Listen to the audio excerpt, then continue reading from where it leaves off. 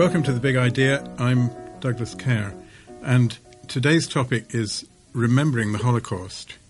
Holocaust means sacrifice by fire, but when we use this Greek word today, it's to refer to what's also called the shoah, the genocide of some 6 million Jews, exterminated with millions of other desirable groups by Hitler's Nazi regime in Europe in the 1930s and 1940s. The Holocaust was certainly one of the most terrible crimes ever committed and was motivated by squalid and ignorant race theories which had become official Nazi doctrine in Hitler's Germany. Millions were displaced, incarcerated, enslaved, and murdered in an industrial process. But our subject today is not the Holocaust, but its memory. There were few enough survivors of the death camps, and very few are alive today, 70 years after the end of the Second World War. People often say the Holocaust should never be forgotten, but we ask, how can it be, and how should it be remembered, and why? What are the institutions that commemorate and memorialize it?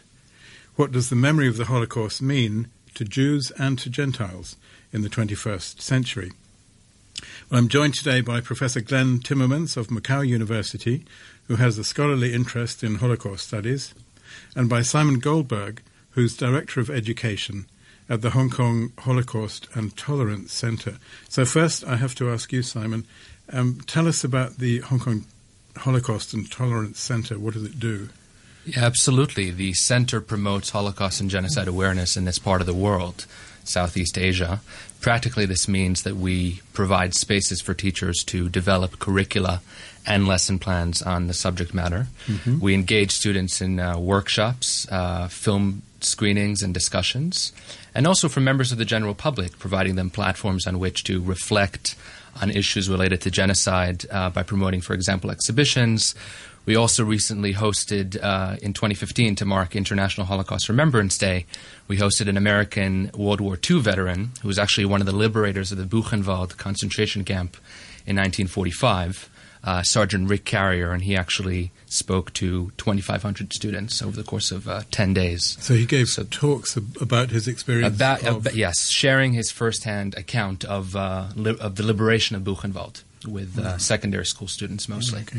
So that's an example of the types of opportunities we want to generate. Can people just come into your centre, or do you go out to schools and so on? It's mostly going out to schools. We have a resource center that we're now developing with a library.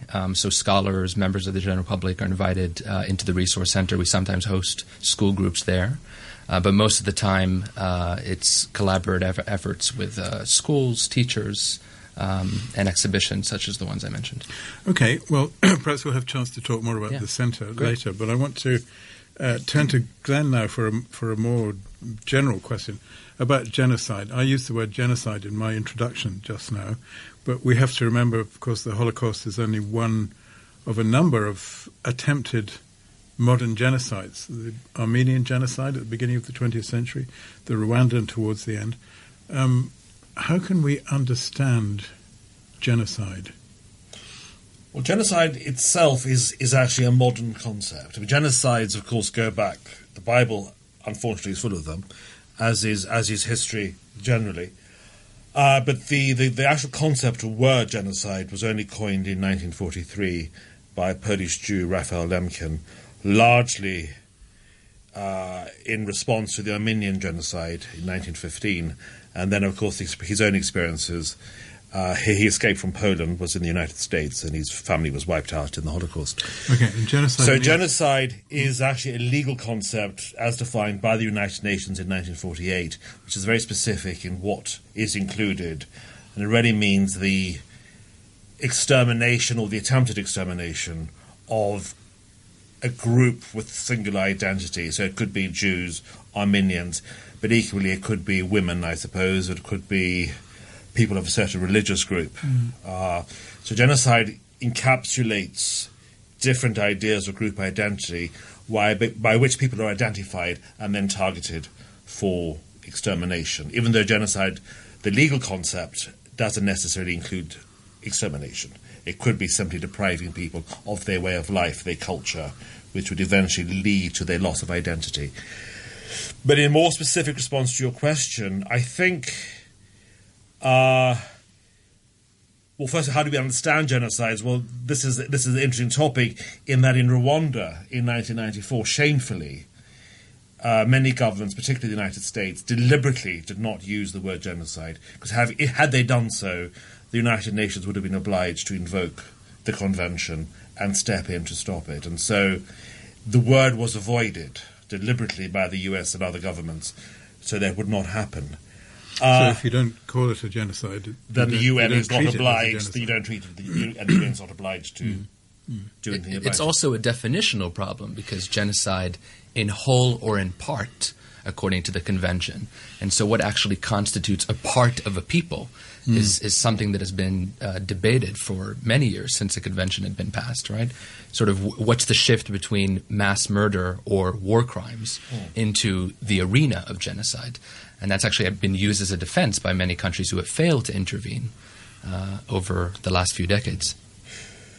But in terms of the Holocaust, what I'd like to say in terms of its genocidal aspects, some people might object, but many would argue that while all genocides are equal, I mean, death is equal, what makes the Holocaust unusual is the extent of it, in that the Jews were targeted for total murder. Men, women, children.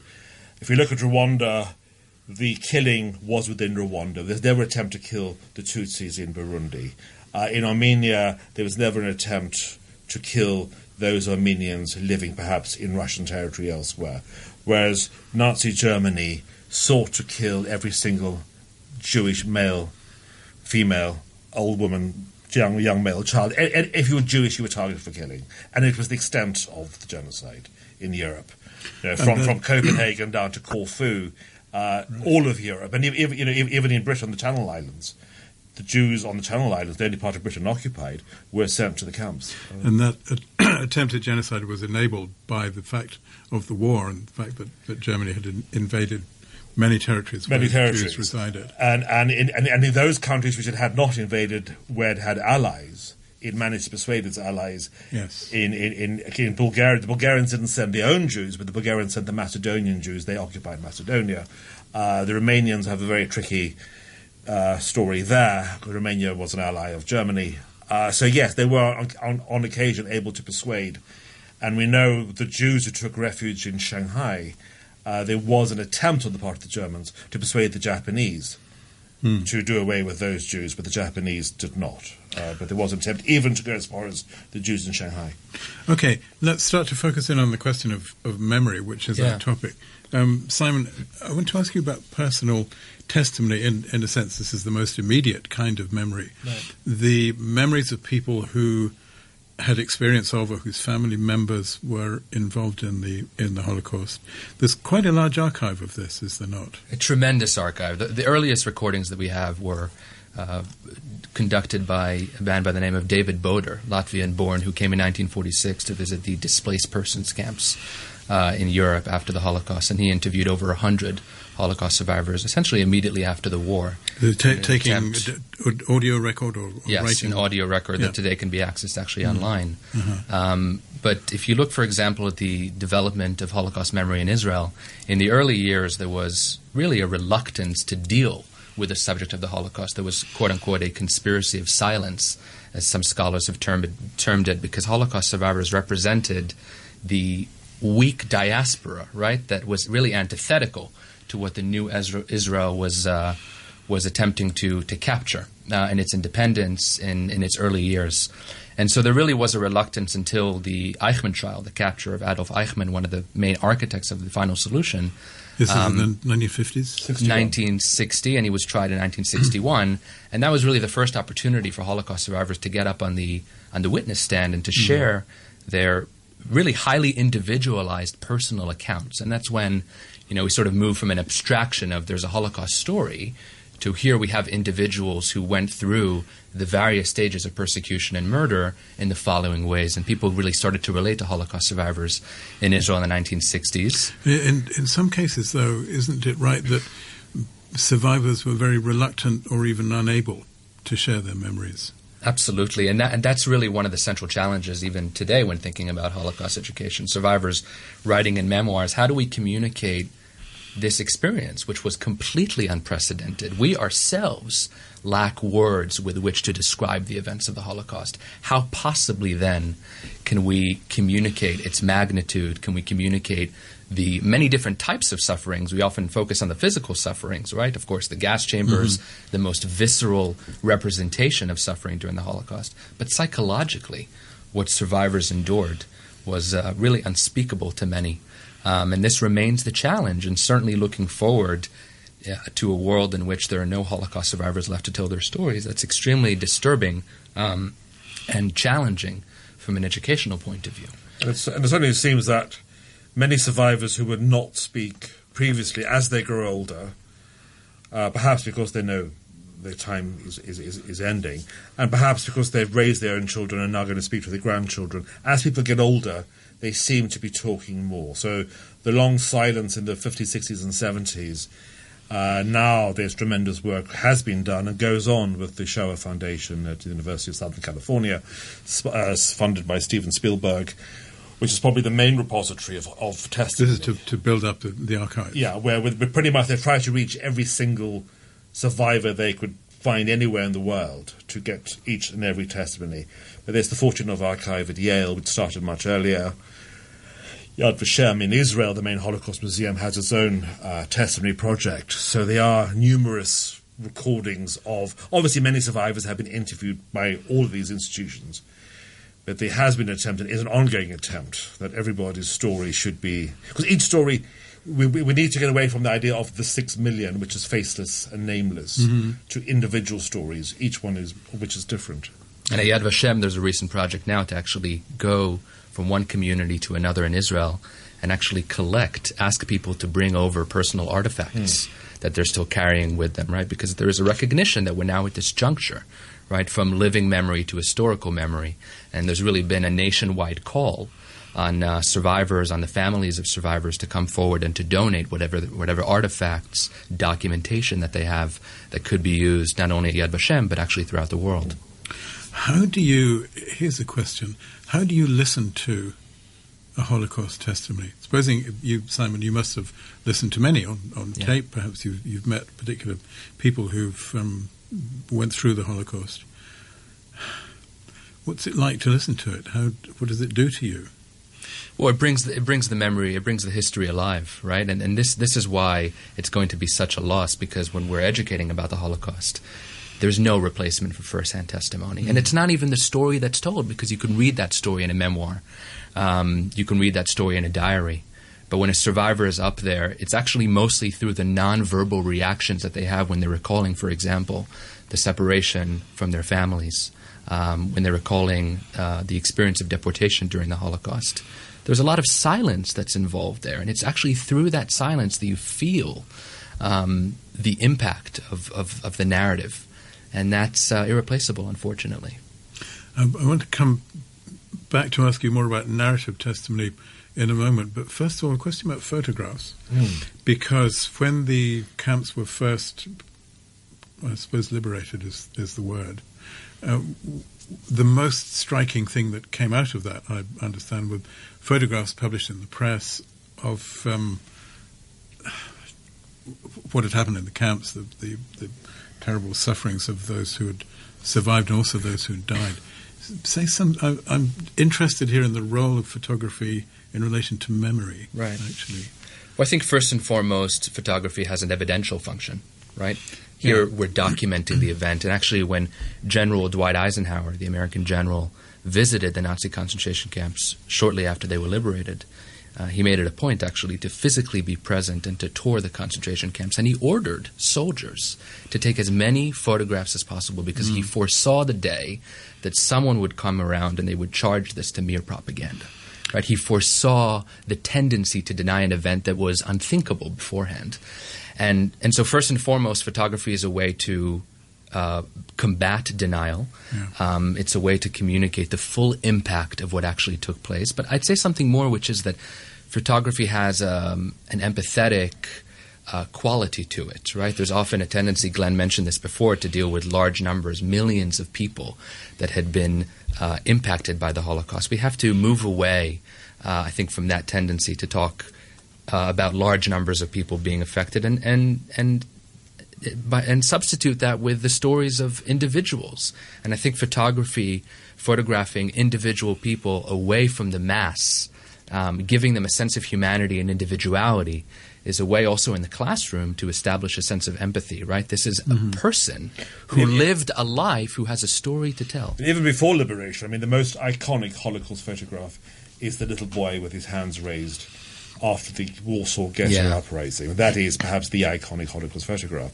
And that is 2 years before liberation. No one knows who the little boy was. Various people have claimed to be him. No one has actually proven to be him. He almost certainly died shortly afterwards in the camps. And there you have the image of the child in the ruins of the Warsaw Ghetto. And that is such a powerful photograph. But there's also a problematic aspect to that photograph, right? Because we're looking at that child through the lens of the perpetrator.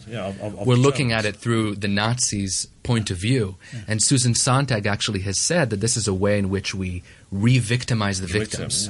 They die a second death because we're still in the perpetrator's shoes. And that's actually the challenge when we're mediating photographs from the time. And it's a great challenge because how does one...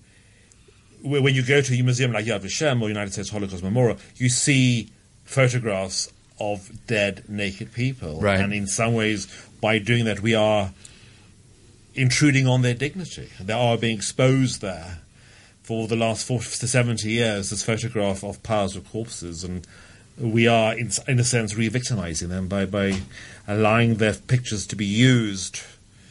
It's a dilemma. I mean, obviously the photographs are terribly important to teach. At the same time, it's an insoluble dilemma, isn't it? I mean, you can't say, let's put the photographs away and never look at them again. But when you produce them, you're running the risk of indeed putting yourself in that position. And that's what makes Claude Lanzmann's very famous, he won't call it a documentary, but Shoah, his 9.5-hour documentary meditation on the Holocaust, is that he refuses to use a single historical photograph, or he uses no footage at all, precisely as a way of avoiding that very problem. So there have been attempts to deal with that in how one represents the Holocaust. That's really becomes, though, the task of the educator, right? That's the moral responsibility and the educational imperative in the classroom, which is also, we focus on the perpetrator so much, but it's to tell this history from the perspective of victims, right? To tell subjective individual stories of what people endured. And certainly with photographs, that's the task. Okay, let's move out a little bit from individual spoken memorial testimony and photographs of the camps and so on to a literature of the Holocaust. I put this question to you, Glenn. I mean, there is... People teach courses in the literature of the Holocaust. You may do so yourself. Is it a genre? It has become a genre, and it's an interesting genre because it falls into various parts. For instance, I do teach a course. I teach a master's course on this, and there is an abundance of literature which is written by the survivors, or in some cases by the victims, people who died. The most famous is obviously Anne Frank. I mean, she died, but her diary survived. And there are many, many diaries and letters and poems which are written in the ghettos, in the camps, which in one way or another have survived. So there is the literature of first-hand memoir of creative work, such as poetry. And then there is the later literature written by survivors reflecting back, of whom the most famous would be Elie Wiesel's Night and Premier Levy's If This Is a Man, perhaps the two most famous of those works. And I think these are memoirs. These are memoirs with a slightly novelistic twist. I mean, Night is a mixture. It's a very heavily edited memoir, in which clearly Wiesel is focusing on particular ideas in his memory, in his memoir, to focus on one or two aspects of that, of course. And I think that itself is uncontroversial. It's when we get to contemporary writers who have no connection with the Holocaust, who are not descendants of Holocaust survivors, that it can stray into areas which make some people uncomfortable. D.M. Thomas, most famously or infamously in White Hotel, rather sexualizes the Holocaust. Yeah. Martin Amis has written 2 Holocaust novels. And there's a whole debate around that. The Martin Amis line, which has some validity, is that once the survivors are dead, if we don't write novels about it, it will be forgotten. I think this is curious. And the way you talk about this, it's almost as if it is as if you feel that there's a difference between those people who write about the Holocaust who have some kind of right to write about it, or either been through it or had relatives or whatever, as opposed to someone like Martin Amis, as it might be, or D.M. Thomas, who don't have a right to write about it. Is that what you're saying? There's the question of authenticity, I suppose. And again, I realize it is a very tricky problem because I can't think of any other historical incident which is off limits in the same way as the Holocaust is. Possibly, I don't know, but I mean, imagine possibly something like the Nanjing massacre for Chinese writers, maybe the Rwandan genocide for Rwandan writers, I don't know. But certainly within, perhaps once the last of the survivors is gone, then perhaps there'll be a freeing up of how we write about it. Then we might be able to have novels about the Holocaust in the way that we have novels about the 30 Years' War. Well, the question is, how do we speak and write about the Holocaust in a way that doesn't dilute everything that it is, right? That's been the central challenge. What is the role in fiction in narrating the Holocaust? What are the limits of representation? Or film, by the way. Absolutely. Film has certainly been maybe the first point of contact for, I would say in this part of the world, certainly it's been the first point of contact, many recognizing Schindler's List as the classic representation of the Holocaust, even though many parts of it are not necessarily the experience of the victims. I mean, this goes back to the earlier point of discussion. An important part of the meaning of Schindler's List was that Steven Spielberg, the director, was Jewish. Yeah. Would you have felt differently about it had he not been? I think yes. I think yes. I think its reception would have been different. I really do. Polanski as well, the pianist. Polanski is Jewish. Polanski himself is a survivor. He was a child in the Krakow ghetto. It allows a certain authenticity, which I think when not necessarily Jewish, but people with a link to the Holocaust are doing this, there's always a fear of exploitation, of sensationalizing it. And the question about literature of the Holocaust is the same as about film of the Holocaust, is how do you represent what we believe to be unrepresentable? How do you write about something which is almost impossible to write about? And I think Schindler's List is a very important film because it's made so many people aware of the Holocaust. Though I think there are a lot of problems with the film, massive problems with the film, but I think it works because it generates an awareness. I think The Pianist is fantastic, and because everything is seen only from the point of view of Władysław Szpilman, I think the film works very well because it isn't a filmmaker trying to interpret what it might have been like on a train. And most filmmakers would, and even today, would avoid the gas chamber.